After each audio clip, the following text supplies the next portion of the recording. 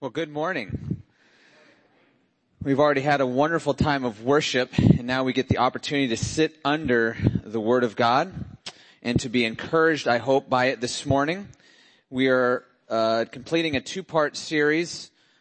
Began last week in 2 Corinthians chapter 4, and we are looking at the two primary obstacles of the Christian life that cause us to lose heart. And this text gives us such a clear outline as to what the main point for Paul is. And so we want to draw our encouragement clearly from the text, and that's what we're going to do. We do not lose heart, ministry perseverance in the face of overwhelming trials. Last week we looked at, if you were here last week, we looked at the theological foundations for ministry perseverance and the character of ministry perseverance in 2 Corinthians 4, 1 through 6. Is that me? Am I doing something? It's me. Is it my problem? Let's find out. Let's find out.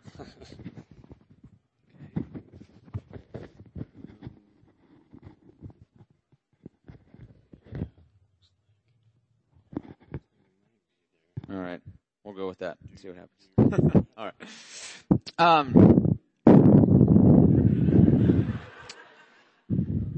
I guess I could stop breathing and try to keep myself from breathing. All right. Well, anyways. Turn me down a little bit or whatever you need to do. Last week we looked in chapter 4 of 1 through 6 of 2 Corinthians. We saw the theological foundation that Paul gave us in order to persevere in the ministry with appropriate character, with integrity. And we saw that Paul was rooted in the sovereignty of God over his ministry and over the salvation of unbelievers. And that because he was rooted there, he was able to maintain an unswerving integrity in the midst of rampant and entrenched unbelief. And the key phrase for Paul was, "We do not lose heart." And that's the key phrase for today. We do not lose heart. We are going to see that same phrase again today. All of chapter 4 in 2 Corinthians is an extended explanation for how Paul persevered with hope, with integrity in the midst of insurmountable obstacles. Last week we talked about how to persevere in the face of unbelief. This week we are going to discuss how to persevere in the face of overwhelming trials. All of us in this room experience both. We experience the unbelief around us, expressed in a myriad of ways, and we face overwhelming trials in our life from a myriad of angles. Paul repeats this phrase, "We do not lose heart," in verse 16. You can look down at verse 16. And he connects that phrase with what he had said previously with the little word "so." It's translated "so" here. It could be translated in your Bibles, "therefore," or "for this reason." Those are good translations. Paul's giving us more reasons in verses 7 through 15 and in verse 16, as we'll see, for why he and his ministry companions, and by extension, the Corinthian church, and by extension, this church here today, Grace Bible Fellowship, do not lose heart in the face of the two biggest obstacles we will encounter in our lives in ministries. The first obstacle we saw last week is the obstacle of unbelief. When we are confronted with the entrenched unbelief that characterizes most of this world, we will be tempted to lose heart. The second obstacle in the suffering we will endure because of our faith in Christ. We need deep, theological, unshakable reasons to not lose heart, because our present circumstances will be constantly tempting us to interpret those problems, interpret those troubles by what we see instead of what we know about God. Satan would love to get our eyes on what we see instead of getting our ears in tuned with God's Word. So today I want to fortify your perseverance in the faith by looking at 5 reasons why Christians do not lose heart in the face of overwhelming trials. 5 reasons why Christians do not lose heart in the face of overwhelming trials. The first reason is this. Reason number 1. Really simple outline, 5 reasons. Reason number 1, God's power is seen most vividly when the gospel is proclaimed by suffering saints. We see that in verse chapter 7. God's power is seen most vividly when the gospel is proclaimed by suffering saints. Let's look at verse 7. But we have this treasure in jars of clay to show the surpassing power belongs to God and not to us. Paul now turns from dealing with the problem of unbelief to now deal with the problem of suffering. If the question last week was, Paul, don't you think it's weird when you preach this glorious gospel that most people don't believe it? If that was the question last week, the question this week would be, Paul, don't you think it's strange that the children of the King of the universe suffer? And not only suffer, but suffer probably more than most? Why do Christ's people suffer? Why do God's messengers suffer? Paul's going to meet this problem head on in this passage, and in so doing give us 5 reasons for why Christians do not lose heart in the face of overwhelming trials and suffering. In order to persevere and even thrive under the yoke of suffering, we must know how God works and what He is up to. And He has graciously given us that information in verses 7 and following. So we want to gather this treasure. We want to understand these words so that we might persevere, not merely surviving, but actually thriving in the ministry. And as I mentioned last week, this is not merely a passage for pastors, although it does have some immediate application to pastors. Everyone here has a new covenant ministry. If you are a believer in Jesus Christ, God has entrusted to you a ministry to carry out in your families, among relatives, at your place of work, and so on. So we want to know how to persevere in the ministry. In verse 7, Paul gives us insight into God's design. Mark that word. God's design to showcase His power in the proclamation of the gospel. Paul says, we have this treasure in jars of clay to show that the surpassing value belongs to God and not to us. What treasure is he talking about? He's talking about that new covenant treasure, the gospel. The gospel of the glory of God in the face of Jesus Christ. All of us in here are believers today can behold Jesus Christ and His beauty and His glory in the gospel. And as we behold that glory spiritually, we are actually changed from one degree of glory to the next. What other facets of this great jewel of God's treasure? The treasure of God's sovereignty over salvation that then enables us to walk in security, hope, joy, and unswerving integrity. But God's plan is not just to display this precious treasure in dazzling vessels or bejeweled containers. In fact, He doesn't want to display it there at all. But He wants to display it in clay pots, jars of clay. But why would a king risk displaying his treasure in easily broken, destructible, weak, plain pots? Doesn't that disgrace the treasure? Shouldn't treasure be displayed in a container that is more fitting to the worth of the treasure itself? I mean, wouldn't it be unfitting? Just imagine this for a moment. Wouldn't it be unfitting for the exhibit curators at the Tower of London to display the crown jewels on top of a trash bin? Overturn the trash bin, put the crown jewels in there for everybody to view?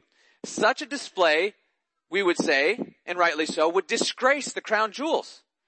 It would clearly not be a fitting venue for that in light of their great worth. How then is it fitting for a treasure infinitely more valuable to be displayed in earthen vessels? And I think in order to answer that question, we have to ask what Paul is talking about when he says jars of clay or earthen vessels, maybe in your translation. Notice how Paul talks about something specific in the remaining verses. He's going to talk about His body. And as we see how he talks about His body, I think we can discern what he means when he says clay pots or jars of clay. He says in verses 10 and 11, he says that He is always carrying around in the body the death of Jesus, so that the life of Jesus may be manifested in our bodies. For we who live are always being given over to death for Jesus' sake, so that the life of Jesus may be manifested in our mortal flesh. Now note verse 16. We do not lose heart, though our outer self is wasting away, our inner self is being renewed day by day. So Paul is referring to his body, I would argue, when he's referring to these clay pots, having this treasure in jars of clay. So why does that matter? Because in order to showcase his power, God has chosen to display the gospel in people whose bodies are weak and easily broken. The translation jars of clay in the ESV is a good rendering of the two words in the original text. These are pots, bowls, vessels, containers that are made out of clay, containers made from the dirt, just like us. God made man from the dust of the ground, and he has chosen to display his infinitely precious gospel in such vessels. But why would God choose to display his gospel in people whose bodies are weak and easily broken? Couldn't God have just had the message on display in a museum for all to read? Couldn't he have just had the message recorded on the finest of paper and placed in a velvet-lined case with carefully monitored environmental controls and round-the-clock guards? Surely this kind of display is more fitting than earthen vessels, right? But actually, it's precisely because the treasure of the gospel is infinitely more valuable than the crown jewels in London that God has chosen to display his treasure in jars of clay. Why? Because one of the brightest jewels among the treasure of the gospel is the truth that our salvation comes entirely from the power of God. It is utterly precious to me, and I hope to many of you, that God is the one who bestows salvation. Because I know my own heart, and I know my own tendency towards unbelief. And when I come and I behold the truth that it is God who preserves my faith, it is God who grants salvation, I find that to be a glorious treasure. And that treasure is displayed in all of its glory in easily broken vessels. It's the truth that Paul said last week, if you remember, as he expounded in verses 1 through 6, it was the truth of God's complete sovereignty over salvation that kept him grounded in the midst of entrenched unbelief around him. And it's the truth of God's power in salvation. It's this truth that shines with unmistakable clarity when it's displayed in weak, unimpressive, easily broken, suffering Christians. That's why Paul says, note his language, but we have this treasure in jars of clay to show the surpassing value belongs to God and not to us. God has a design for why he has placed the gospel in people who are easily broken, is to display his glory. And if you think that's only to display God's glory, like I just said, the best thing for us is to find out and to learn and to grab a hold of the truth that it is God's power that keeps us in the faith, even in the midst of suffering. When a spiritually blind person is finally able to see and embrace the glory of Christ in the gospel, it's not because he penetrated divine mysteries with the power of his intellect. The only explanation is that God alone shines spiritual light into the darkness. You wonder why God has allowed the unbelief to become so entrenched in our day and age? Is it not so that he can show that it's not man's intellect that opens the divine mystery of Christ? It must be the Spirit of God shining its light into the heart of the unbeliever. That's what Paul was arguing in chapter 4, verses 3 through 6. Likewise, when a Christian suffers and is brought to the brink of despair, but is able to keep believing in the goodness and kindness of Jesus Christ, it has not been because they've been able to grit their teeth and bear the suffering. The only explanation for such perseverance is the power of God. The best thing, I've already said this, but the best thing for us is to come to learn deeply and profoundly that the power of our perseverance in the faith does not come from us, it comes from God alone. When unbelievers see Christians sorrowful, yet always rejoicing in the midst of their suffering, their skepticism, the unbeliever's skepticism and frivolity and casual dismissals of Christianity are greatly silenced in the face of the power of God and the reality of gospel. That kind of power has been happening since the New Testament, and it continues today. There is tremendous power that flows from a godly Christian when they walk in faith and holiness in the midst of great suffering. And I say this without any exaggeration at all, in total authenticity with you. One of the greatest spiritual enjoyments I have ever had is when I am able to walk and have the privilege of walking with suffering saints who bear their suffering with steadfast integrity and joy in real hope in God. And I may have mentioned this a couple of years ago, I think, in a sermon that I preached when me and my wife and boys first arrived here. I talked to you about a friend I had in seminary who God had brought through unimaginable suffering, the kind of suffering I expect few of us in here ever to endure. Slander and attack that you can't even begin to imagine. And I had the privilege of walking with him through that. And there was power reverberating from his life as he walked through this suffering with joy, with trust in Christ. I was built up. I was strengthened. I was edified. So there is power. God knows what he's doing by placing the treasure of the gospel in earthen pots. His glory and his power is on display. And that brings us to the second reason why we do not lose heart.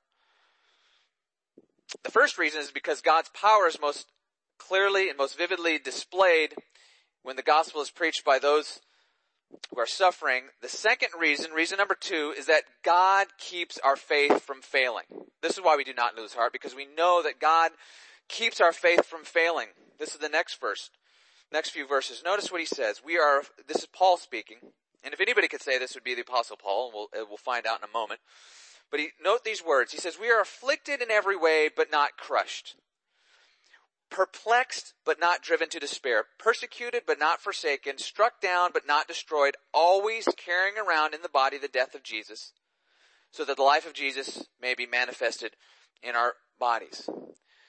Notice how Paul's statement in verse 7 flows right into his statements in 8 through 11.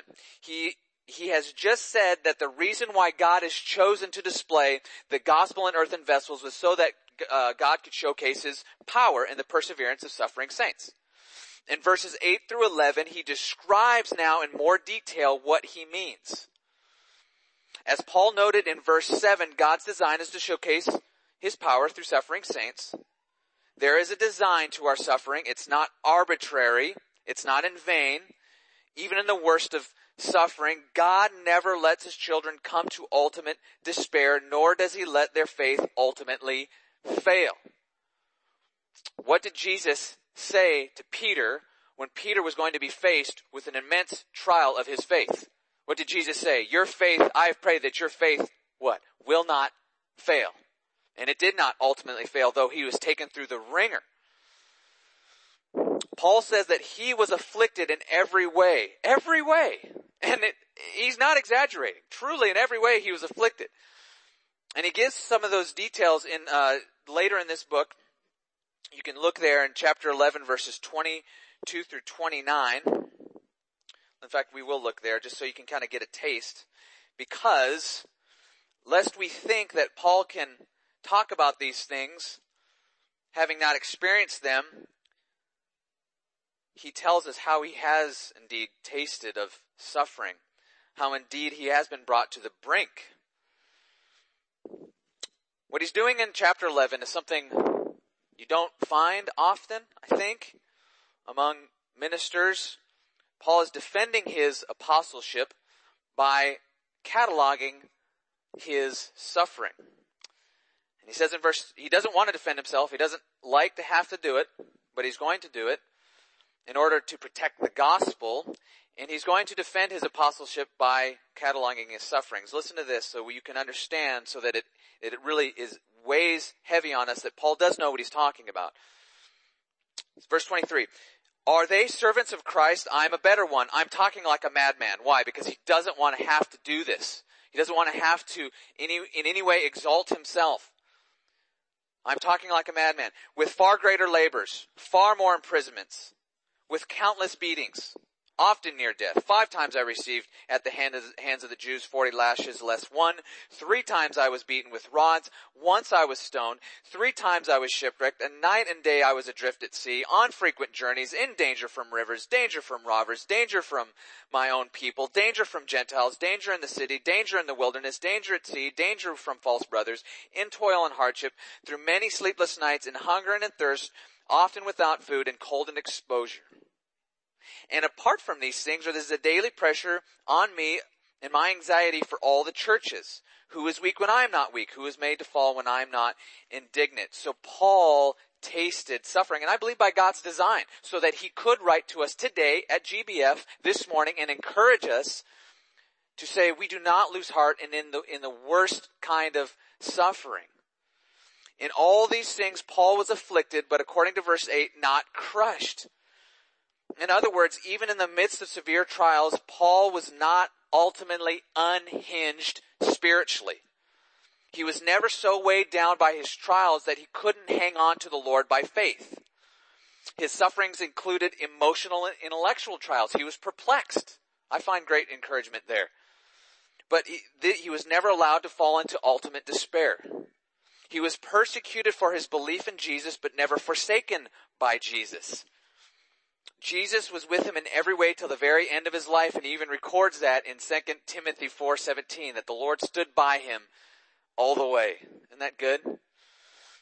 He was struck down but never ultimately destroyed. And I think that phrase, or that last sentence, is really key, because I want you to notice that phrase, because that word destroyed is a word that can refer to the ultimate destruction of condemnation, the ultimate destruction that a person will feel if they were to enter into final punishment. What I take Paul to mean here by the language that he is using is that he cannot lose his faith, even as he is pummeled by trials.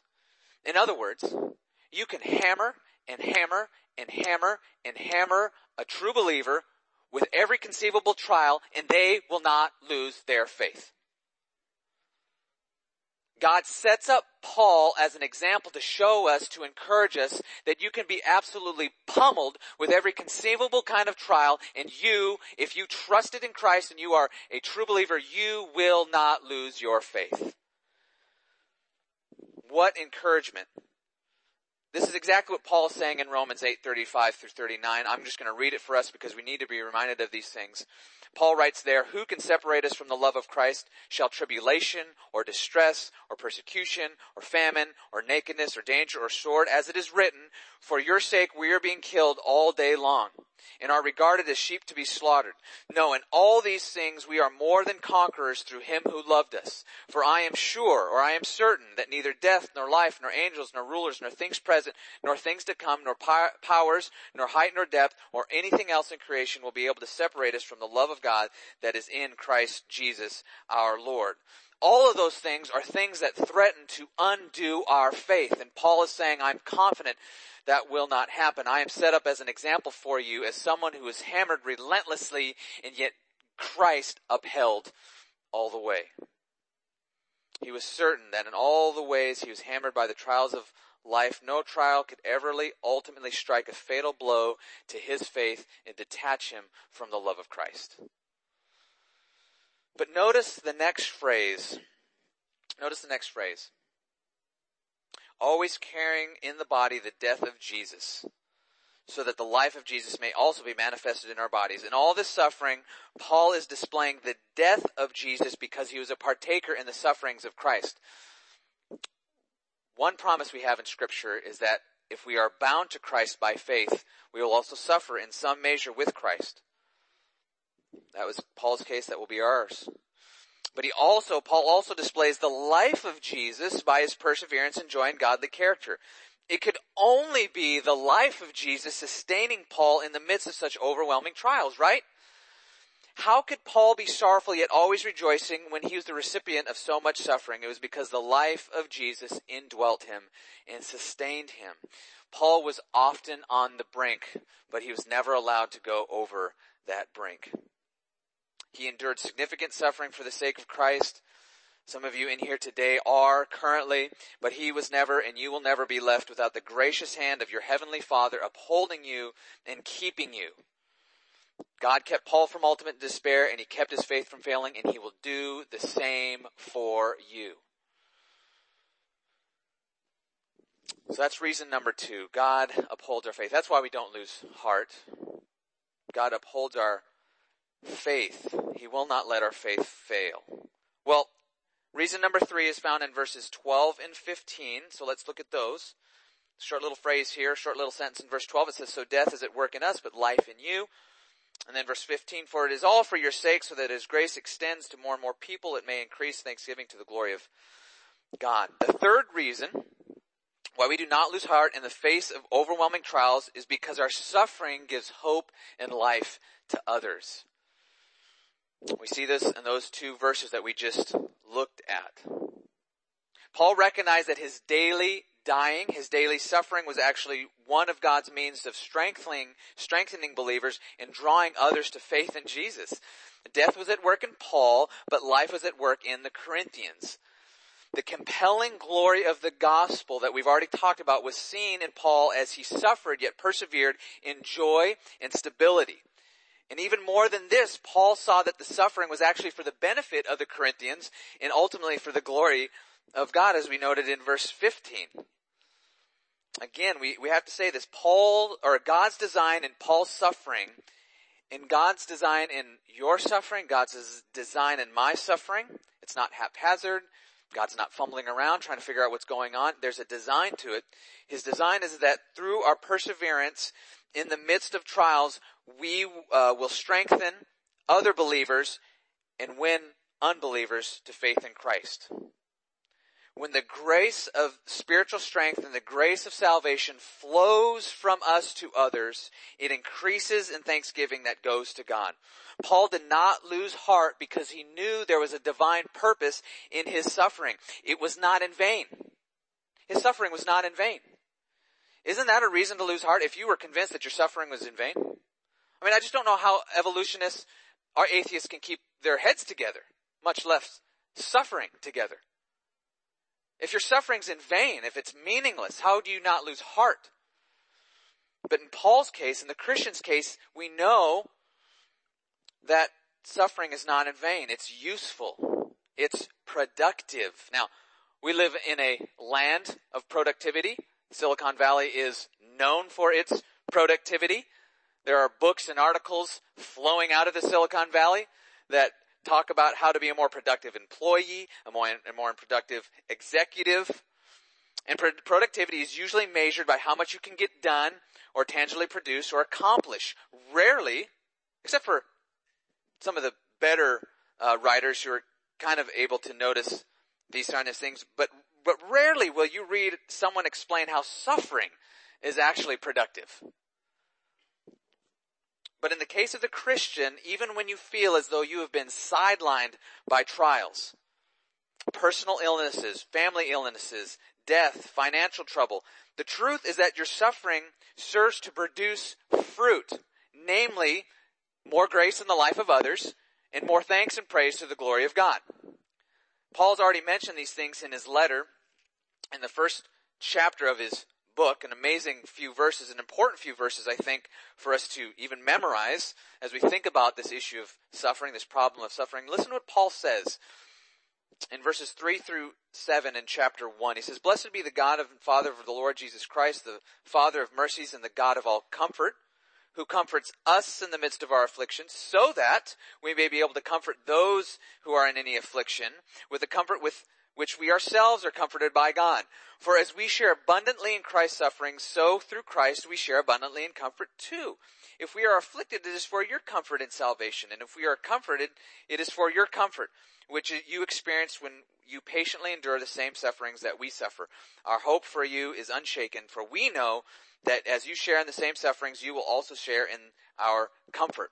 One of the reasons why you're currently suffering the way you're suffering right now is so that tomorrow or next week or next month or 10 years from now, you may be able to sit down with someone and offer them comfort in the midst of their suffering that is much like yours. I've sat down with many conversations, and after a few minutes, it becomes very clear why God has brought me together with that person at that time for that conversation. Because they need comfort, they need insight into a particular trial that I may have suffered recently. So God afflicts us not because He does so willingly or from the heart, as Lamentations tells us, but in order to produce life and hope in other Christians. Now, Paul was a missionary and an apostle, so I do believe that God's hand was on him in a special way to showcase the glory and power through God's glory and power through his sufferings. And as we already seen, he needed to do that so that when Paul's word comes to us about how to persevere in sufferings, we'll actually receive it from someone who did taste and know of real suffering. But these principles are for all Christians. Your suffering is always productive and never in vain. It produces comfort and even salvation for others. There's actual spiritual strengthening and life being transmitted from the suffering saint to others. As I already shared with you in the life of my friend who suffered while we were in Louisville, and his life was a testimony, and it actually empowered me as I walked with him and had the privilege to see him suffer well. So our suffering is productive. It's not in vain. That takes us to reason number 4. We are now on reason number 4 and making really good time, I just noticed. So, reason number 4. Why don't we lose heart? Why don't we lose heart in the face of overwhelming trials? In the face of real suffering? God will raise us from the dead. God will raise us from the dead. Notice how Paul's suffering was productive. Note verses 13 and 14. Since we have the same spirit of faith, according to what has been written, I believed and so I spoke. We also believe and so also we speak, knowing that he who raised the Lord Jesus will raise us also with Jesus and bring us with you into his presence. Paul continued to speak, he continued to preach the gospel to the Corinthians in the midst of his suffering, and the result was life to his listeners, as we saw in verses 12 and 15. But how could Paul continue to preach the gospel in the face of overwhelming trials? How? Because Paul had a hope in the resurrection, so that he was able to, in the midst of his trials, continue to hope in his ultimate deliverance from death and preach the good news of Christ.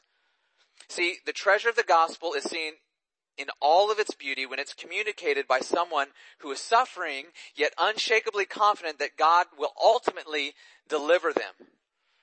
When Paul says, I believed and so I spoke, he's actually quoting from Psalm 116 verse 10, and I actually encourage you, when you have a moment, to read Psalm 116 in light of what Paul says here. Paul's not just ripping a verse out of context.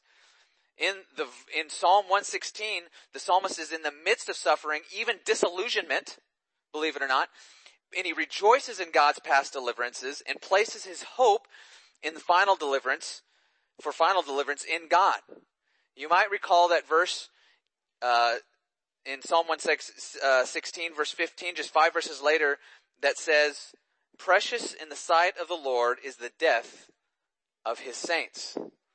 Paul can speak with the same spirit of faith as the psalmist and with even greater clarity because he had full assurance of the resurrection because of Christ's resurrection. Just imagine what we have now. We are assured of our resurrection because of Christ's resurrection. We know that he is raised from the dead. We will rise from the dead. Paul and the psalmist are able to continue to speak about God's goodness because they trust their final deliverance in the resurrection. You might say that you're suffering terribly, but Christ is good and the gospel is all you need.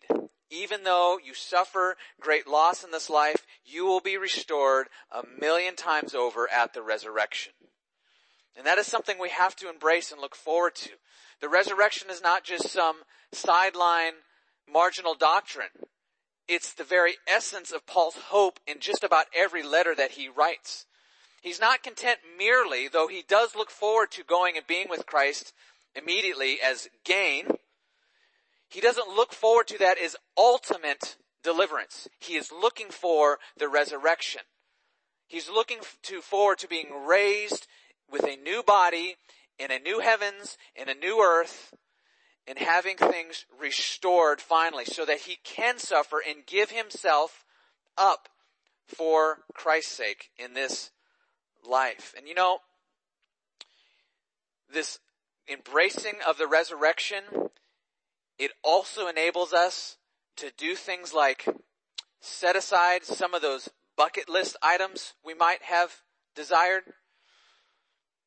Some of those things that we hope to get for ourselves in this life, knowing that Christ will restore us, that he will raise us, that we will someday reign with him in a new heavens and the new earth, helps us to set aside some of those things that can tend towards selfishness and give ourselves to Christ and give ourselves to serving others.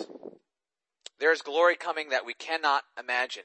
If you give something up now, you will have not truly lost it. Reason number 5. So that's reason number 4. God will raise us from the dead. That's why we don't lose heart. But reason number 5, and this is kind of going to ground everything that we've been saying, or Paul's been saying really. Reason number 5, why we do not lose heart in the midst of overwhelming trials and suffering. Our present suffering is preparing for us an eternal weight of glory. Right out of the text, our suffering is preparing for us an eternal weight of glory. Notice verse 16. So, or therefore, we do not lose heart. Paul has just given us, as we've noticed, 4 solid, unshakable reasons for why Christians do not lose heart in the face of overwhelming trials. But he's going to give us one more reason. And we might even say that this reason grounds the previous 4. And the reason why I say it grounds the previous 4 is because of the little word that Paul uses in verse 17, for. For this momentary light affliction is preparing for us an eternal weight of glory beyond all comparison. For. When you see that little word, what it's doing is it's grounding, giving reasons for the previous statement. Verse 17 is going to ground it all. Paul's conclusion and the previous 4 reasons. Follow Paul's argument with me. We do not lose heart. Even though our body, our clay pots, are wasting away, our inner person is being renewed every day. Then verse 17, for this light momentary affliction is preparing for us an eternal weight of glory beyond all comparison, as we look to the things that are seen and not the things that are unseen. For the things that are seen are transient, but the things that are unseen are eternal. Notice that Paul is going to use that little word for 2 times in those 2 verses. Paul's building an argument, and each piece of that argument is placed strategically upon the other piece. We do not lose heart because, reason 1, the power of God is seen most visibly and vividly in the power when the gospel is proclaimed by suffering saints. Reason number 2, God keeps our faith from failing. Reason number 3, our suffering gives life and comfort and hope to others. Reason number 4, God will raise us from the dead. Now verse 17, here's our 5th reason. We see it. He's grounding what he said previously. For this light momentary affliction is preparing for us an eternal weight of glory. Now there are some of us in here who might take issue with that word light. Your suffering feels anything but light. Indeed, it's an unimaginable burden. My child has cancer. My sister recently died. I lost my job. My children are no longer walking with the Lord. What do you mean, Paul, by using that word light? These trials are anything but light. But Paul is not mocking us. As we saw already in chapter 11, Paul had suffered mightily. He can speak to us about these things with authenticity and reality. In terms of personal suffering, Paul had endured the entire gamut, physical and emotional trials that most of us can only imagine.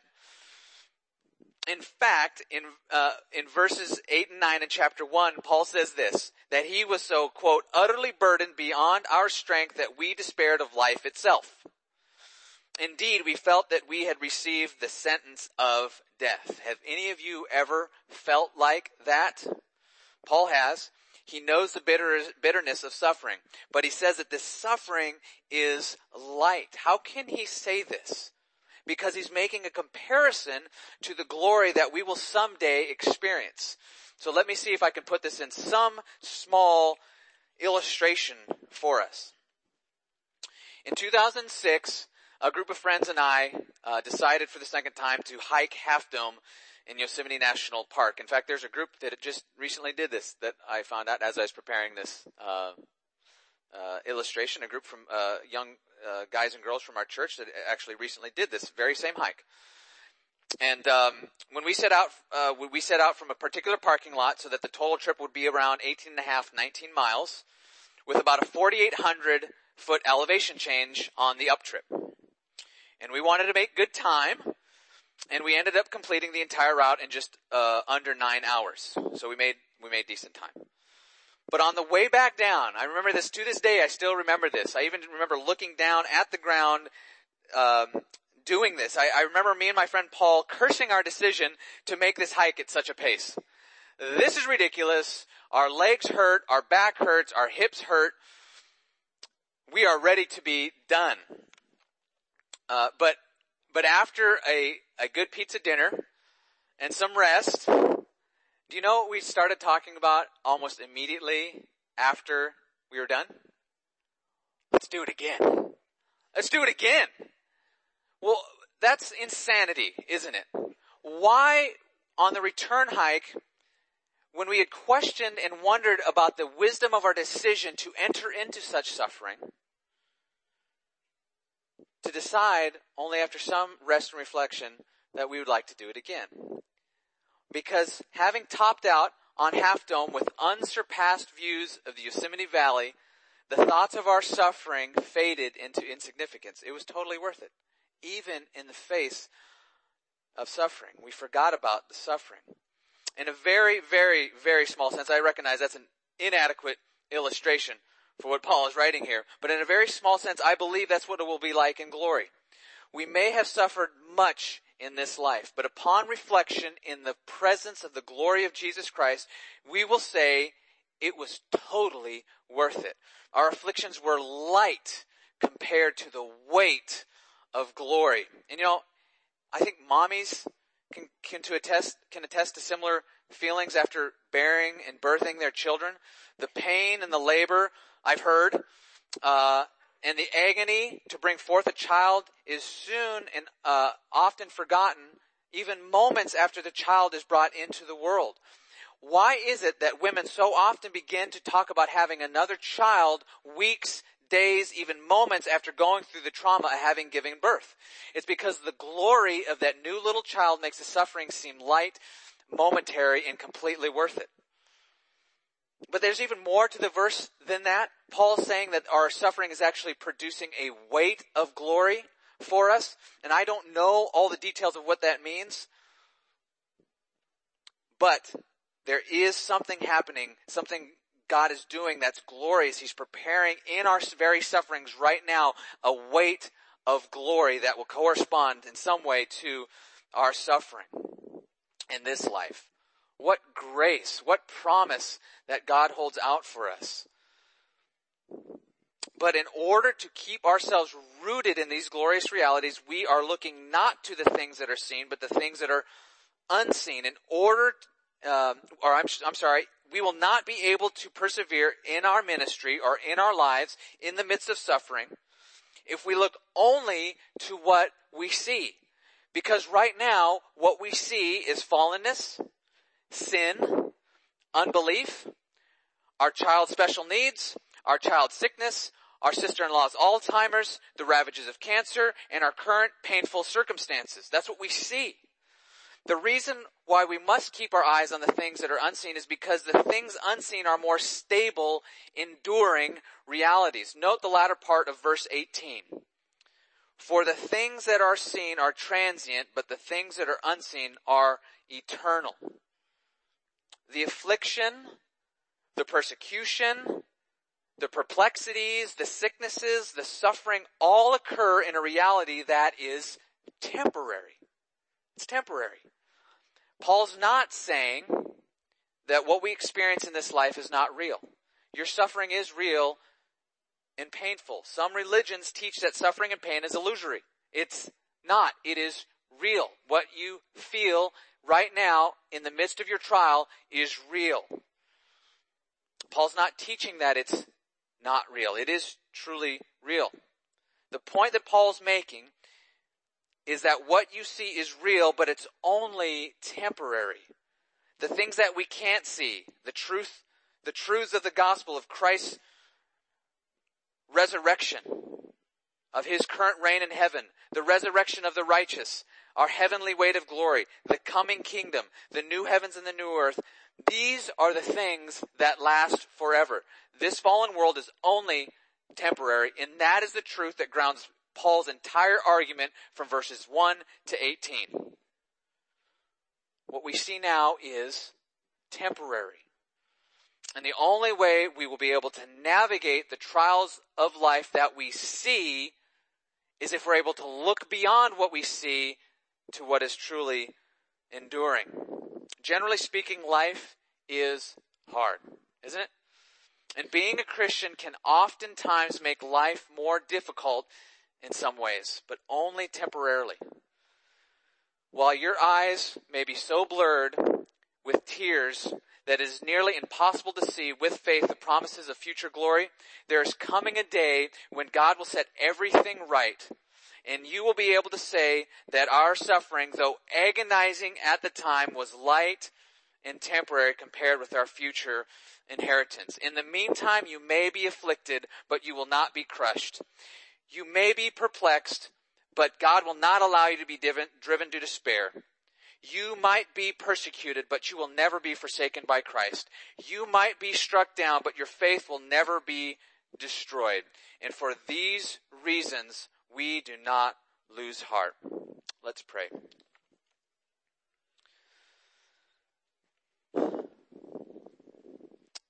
Heavenly Father, we are so thankful for your word. We are thankful for the truth that it is by your power alone that we stand. I pray that you would uphold everyone here according to your promise. Every believer here would know the power of the Spirit and of Christ in their own lives so that they might know without a shadow of a doubt that it is you who upholds their faith.